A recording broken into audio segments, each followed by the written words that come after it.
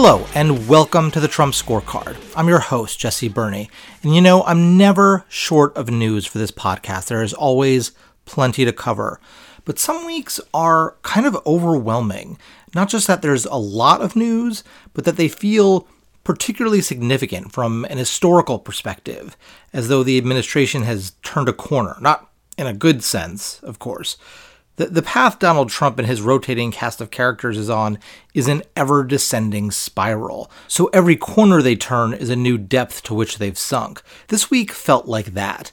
It was a constant thrum not only of stories about new policies, but the backbiting and amateur hour tactics reached new levels.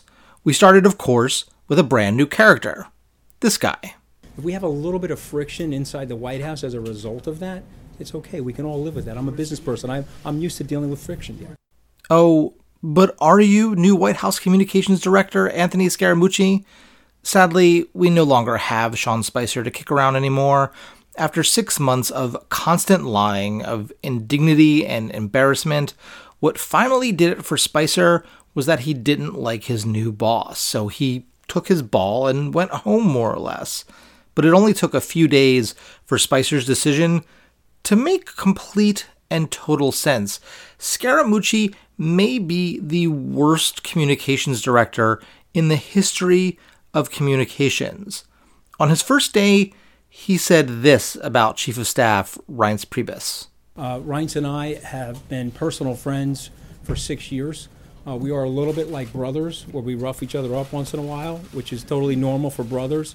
But by Thursday, he had created a full-blown communications crisis for the White House by publicly accusing Priebus of leaking information to reporters. He accused him on Twitter, then deleted the tweet and said he hadn't accused him, then went on CNN the next morning to accuse him again. So if Reince wants to explain that he's not a leaker, let him do that. He also went on a profanity-laced tirade on the record to the New Yorker's Ryan Lizza. He said Steve Bannon is trying to suck his own dick. In other words, he's basically Donald Trump, which is why it makes perfect sense that Trump has apparently signed off on Scaramucci's crusade against Priebus. I've worked in an extremely toxic environment before. Chances are most of us have. And every time it can be traced back to the same reason. Really bad management. It starts at the top. When your boss is petty and stupid and cruel, coworkers turn on each other. It creates an environment where accomplishing anything serious is virtually impossible. And in most workplaces, that's bad news.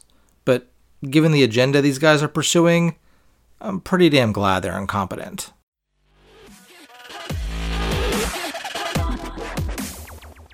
Of course, the Scaramucci-Priebus battle isn't the only throwdown in the White House. It's not even the main event. The most consequential battle continues to be Trump versus Sessions. Donald Trump took to Twitter to insult his own attorney general, calling him weak and beleaguered. Mike Pence put it really well.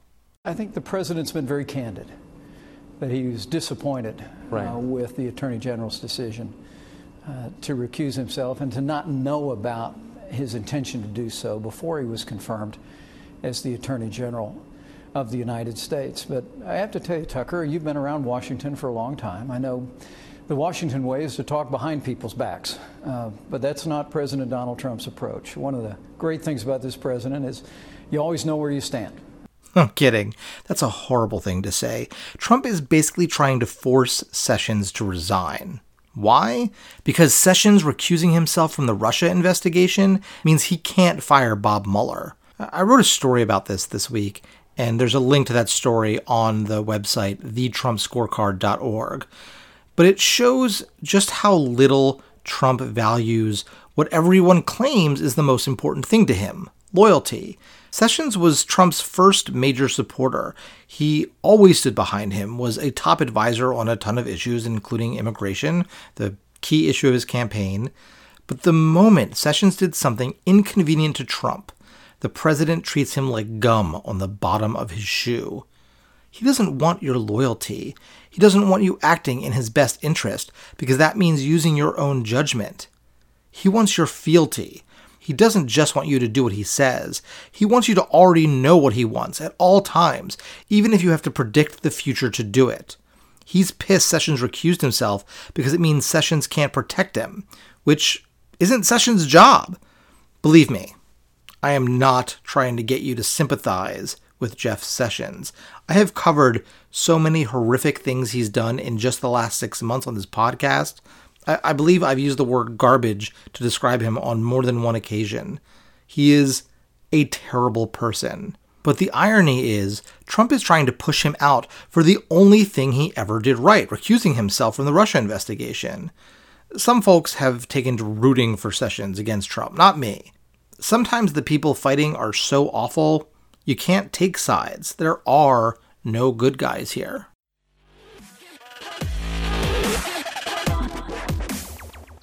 Heck, even this week we can find another example of Jeff Sessions being a terrible human being. His Justice Department filed an amicus brief in a federal case it's not party to, in which a skydiver said his employer fired him for being gay. The skydiver claimed his firing violates the Civil Rights Act of 1964. The Equal Employment Opportunity Commission backs him up. But Sessions' DOJ is arguing that Title VII of the law, which outlaws discrimination on the basis of sex, doesn't apply to sexual orientation. And to be fair, this is a matter of long legal dispute. And there are, of course, court cases backing the DOJ's position, because for a long time, pretty much any argument in favor of discriminating against gay people was likely to be a winning one. But I have some possibly surprising news for you. It is the year of our Lord 2017.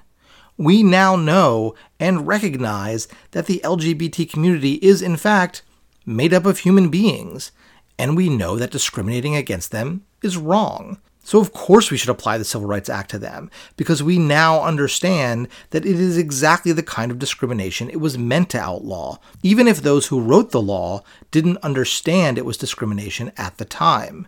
Just as we apply the Fourth Amendment to surveillance technologies that didn't exist in 1789, we can apply an anti-discrimination law to discrimination that wasn't recognized in 1964.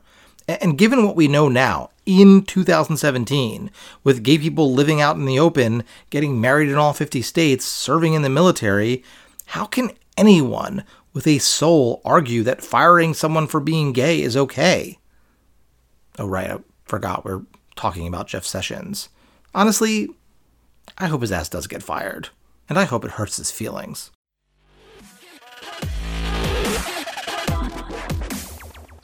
As I was working on this podcast, Republicans in the Senate were trying to rob millions of Americans of healthcare coverage. And miracle of miracles, they failed. 3 Republicans joined every Democrat in the Senate and rejected what was called the skinny repeal, a sort of last-ditch effort to move Trumpcare forward. I could go through all the machinations and versions and lies and horrible policy, but this is a podcast about Trump, not Congress. So I want to talk about something incredibly stupid and possibly illegal the administration did to push the bill through. Early in the week, there was a motion to proceed on the bill, which didn't actually exist at the time, and it should have died then, but 50 out of 52 Republicans have zero principles and voted to let the bill proceed. One of the 2 who voted no was Alaska's Lisa Murkowski. First, Trump took to Twitter to yell at her because he's Trump and he's not very smart and he's a whiny baby. No big deal. But then his Interior Secretary, Ryan Zinke, called both Murkowski and Alaska's other senator, Dan Sullivan, to threaten to alter federal policy in Alaska to hurt the state's economy if Murkowski withheld a yes vote on the final bill. And that is extremely unkosher, and it's also incredibly stupid, because the Trump administration has no idea what it's doing, but Lisa Murkowski does. See, she chairs the subcommittee that oversees the Interior Department, and that committee mysteriously announced that all department confirmation hearings were on hold. Indefinitely. Murkowski didn't give a reason why. She didn't have to. We knew why. And when it came down to the final vote, she was one of the 3 Republicans who voted no. Trump is willing to threaten the people of a state to get its senators' votes. With Murkowski, he failed. But a lot of other senators who claimed they couldn't vote for the bill ended up in the yes column. I wonder how many of them got calls from cabinet members.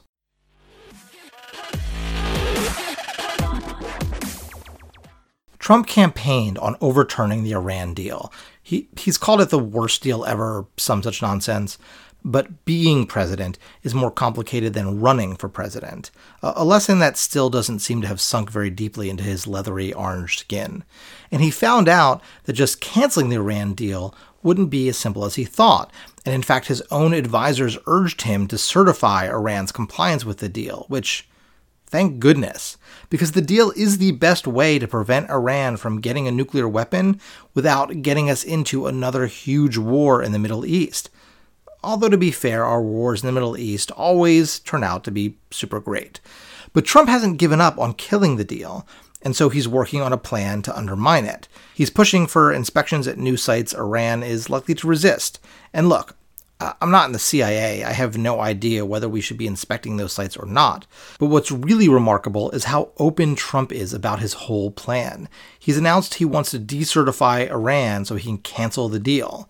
And it's clear he's pushing for these inspections simply so Iran can refuse them, and he can use that as an excuse to back out of the agreement. Quitting the deal puts us on a very, very clear path.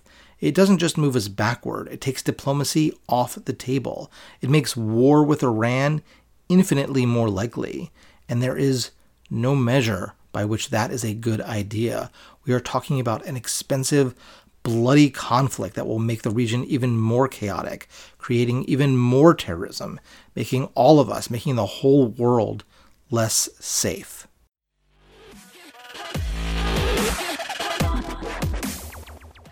I said at the top of the podcast how this week felt particularly significant, and I want to talk about why.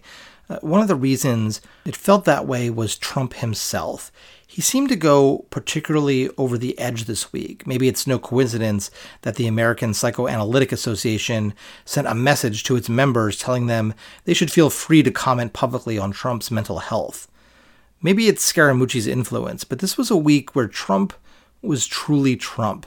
He made a slew of statements that in any other presidency would each be scandals requiring weeks of round-the-clock coverage. But with Trump, we don't have the space to cover any one of these for too long before the next outrage pops up.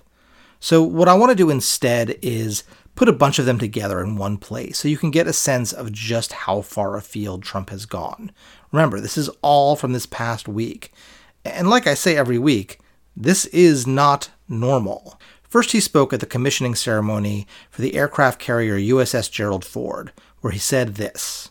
Now we need Congress to do its job and pass the budget that provides for higher, stable, and predictable funding levels for our military needs that our fighting men and women deserve, and you will get. Believe me, President Trump, I will tell you, you will get it. Don't worry about it. But I don't mind getting a little hand, so call that congressman and call that senator and make sure you get it. Let's be really clear about what he did there.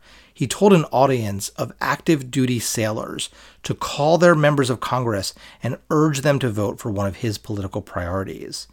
There is very little a president can do more disrespectful to the military than to use them for political purposes. It's outrageous of him to make that request, and it shows he has no idea what the hell he's doing.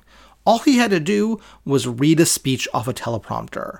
But no, instead he goes off text, disrespects the entire military by dragging these sailors into politics. Next, he headed to the Boy Scout Jamboree, an annual gathering of thousands of scouts from around the country. And at least this time, he recognized it wasn't the place for politics. Who the hell wants to speak about politics when I'm in front of the Boy Scouts? No, I'm just kidding. Of course he went into politics. For example, he said this.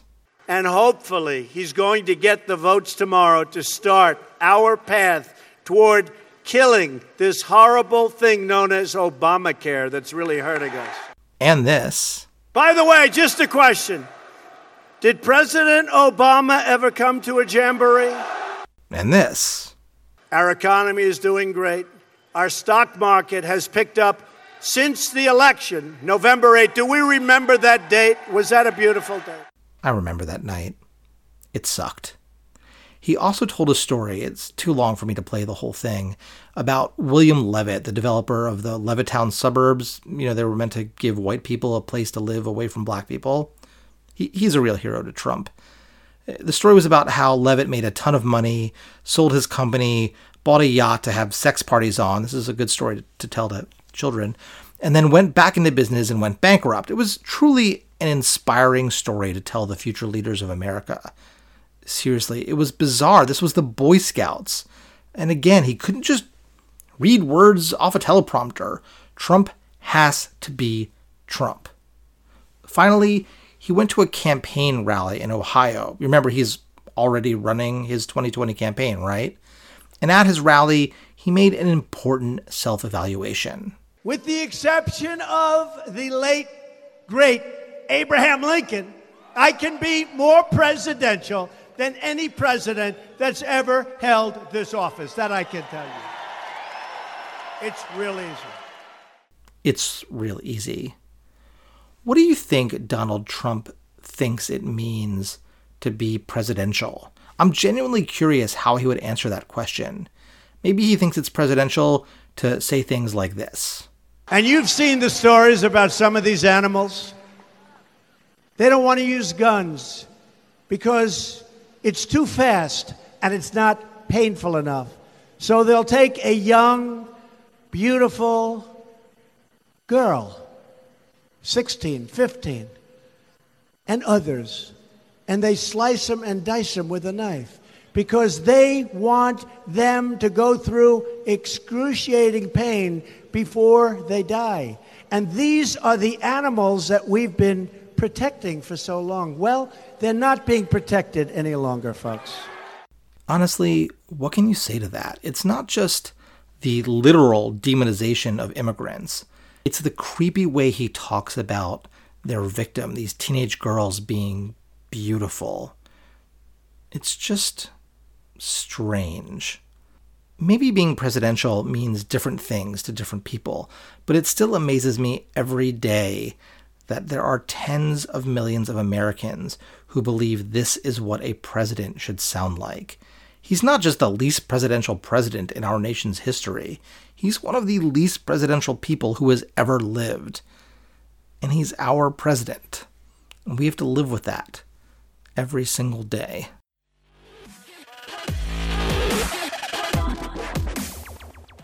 One more really big story this week I have to cover. And once again, I want to start with Donald Trump's own words, this time on Twitter.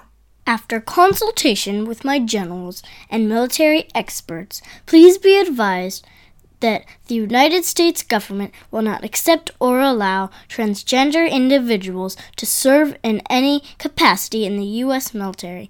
Our military must be focused on decisive and overwhelming victory and cannot be burdened with the tremendous medical costs and disruption that transgender in the military would entail. Thank you, guys. That announcement made on Twitter, of all places, come on. It sent real shockwaves across the country. It was such a huge step back after the military had announced just last year it would start integrating transgender troops to serve openly in the services. But the real question was, how would it affect those service members? I spoke to someone who knows. It's going to cause a lot of problems for people at a basic human level. And I think that's the part that's missing when these discussions happen in a more political sphere. You don't really hear about, like, I'm going to lose my job because of this. I'm not going to have income. You know, a lot of these people have kids. What are my kids going to do?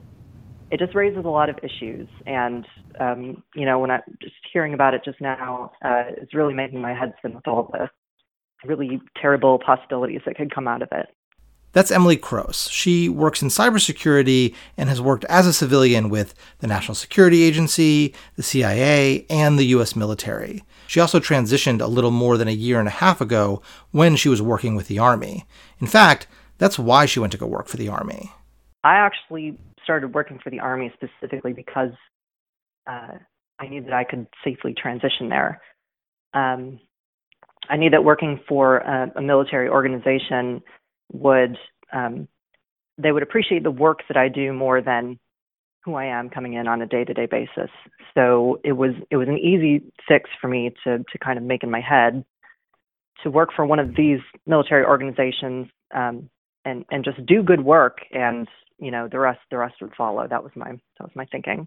Going through her transition working for the Army may have helped Emily change other people's minds.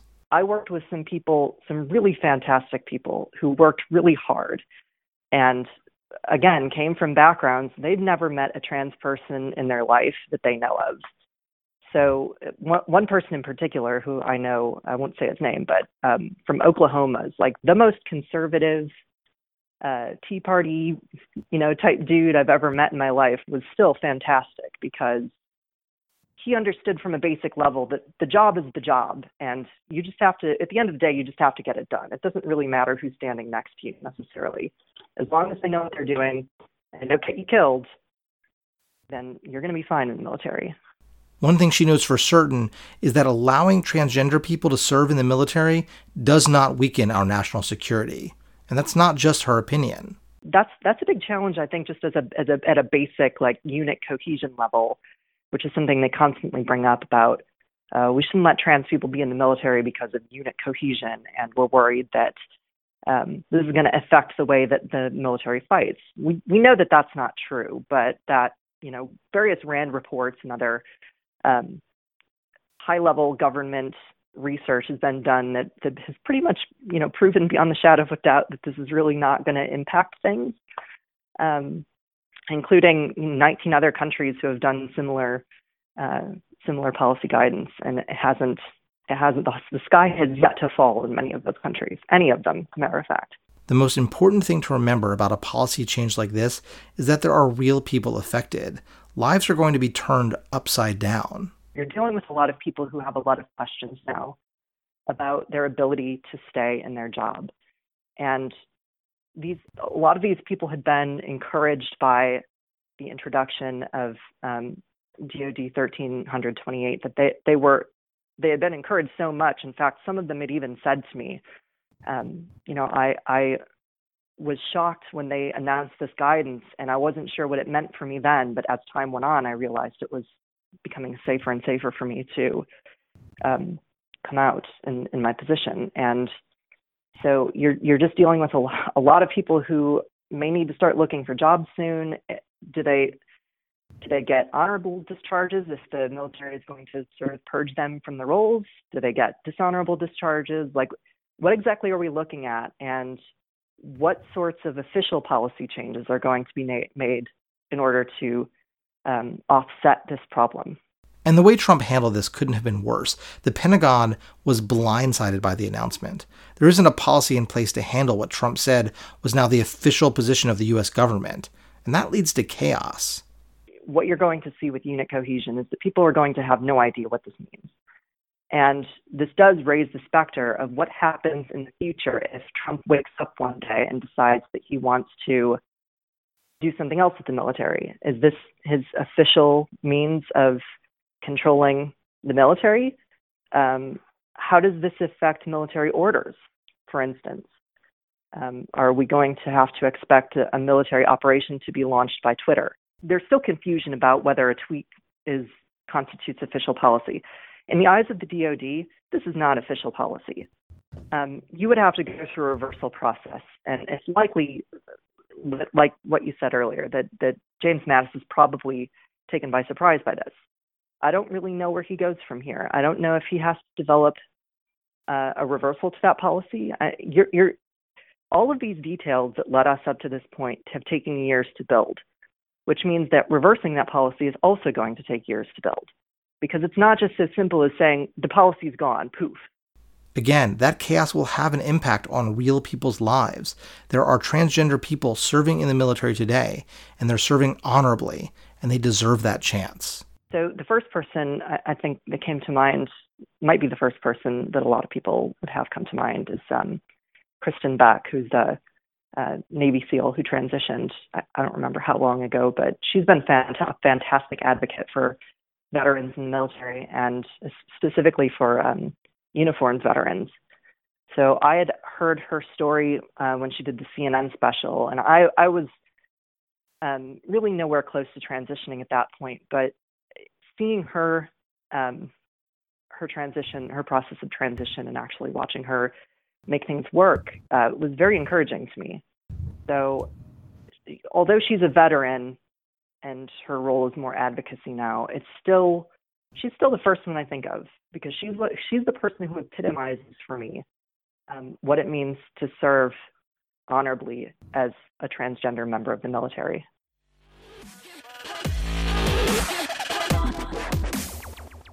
I have to end with my favorite story of the week. I'm talking, of course, about Pickle. To remind us a little bit more often about some of the forgotten men, women, and children that we're here to serve and that the president is fighting for, we're going to start the White House briefing every once in a while with a letter or an email that we may receive from some of those individuals. To kick it off with that process, I'd like to read you a letter from 9-year-old Dylan. My name is Dylan Harbin, but everybody calls me Pickle. I'm 9 years old and you're my favorite president. I like you so much that I had a birthday about you. My cake was the shape of your hat. And then Dylan goes on to ask a few questions. How old are you? Dylan, President Trump is 71 years old. How big is the White House? The White House is 168 feet long. It's 70 feet tall on the south side and 60 feet 4 inches tall on the north. And it takes 300 gallons of white paint to cover the exterior of the White House residence. It has 132 rooms and approximately 55,000 square feet. How much money do you have? Dylan, I'm not sure, but I know it's a lot. I don't know why people don't like you. Me either, Dylan. You seem really nice. Can we be friends? I'm happy to say that I directly spoke to the President, Dylan, and he would be more than happy to be your friend. My picture is in here, so if you can, see me and say hello. Dylan, I hope you're watching because the President wanted me to personally tell you hello. Your friend, Dylan.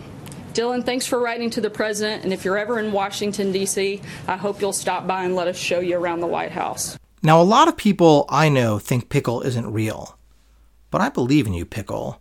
You hear my daughter, she's a year younger than Pickle, read tweets on the podcast all the time. And when she first read Trump's tweets announcing the transgender ban, she said she wanted to smash my phone and then go and smash my wife's phone so that the tweets wouldn't exist anymore. I wish I had been recording then. But the point is, kids parrot their parents' beliefs. There are tons of kids across the country, just like Pickle, who believe Trump is the greatest president of all time because their parents tell them that. And do I have a point to make about Pickle? No, guys, I just really like saying pickle. Pickle, pickle, pickle. Pickle. That's it for another week with a vinegar-soaked narcissist as our president. I want to thank Emily Kroos for coming on the podcast. And thank you so much to everyone who supports me every week on Patreon. And I bet they would love for you to join them. Go to patreon.com/TheTrumpScorecard. That's patreon.com/TheTrumpScorecard and sign up. You can also send me an email if you have any thoughts you want to share. That's thetrumpscorecard@gmail.com. Don't forget, you can go to the website for links to all the stories I covered today on the podcast. It's thetrumpscorecard.org. Like our Facebook page, facebook.com/TheTrumpScorecard. And I always love to hear from you on Twitter. I'm at Jesse Burney. Wooden tail, thank you. Can you do it one more time, but slower? Wooden tail, thank you. Not quieter, slower. So still loud, but slower. Wooden tail, thank you. The Trump Scorecard is written, hosted, edited, and produced by me, Jesse Burney. Our music is from bensound.com. I'll be back next week, and remember, this is not normal.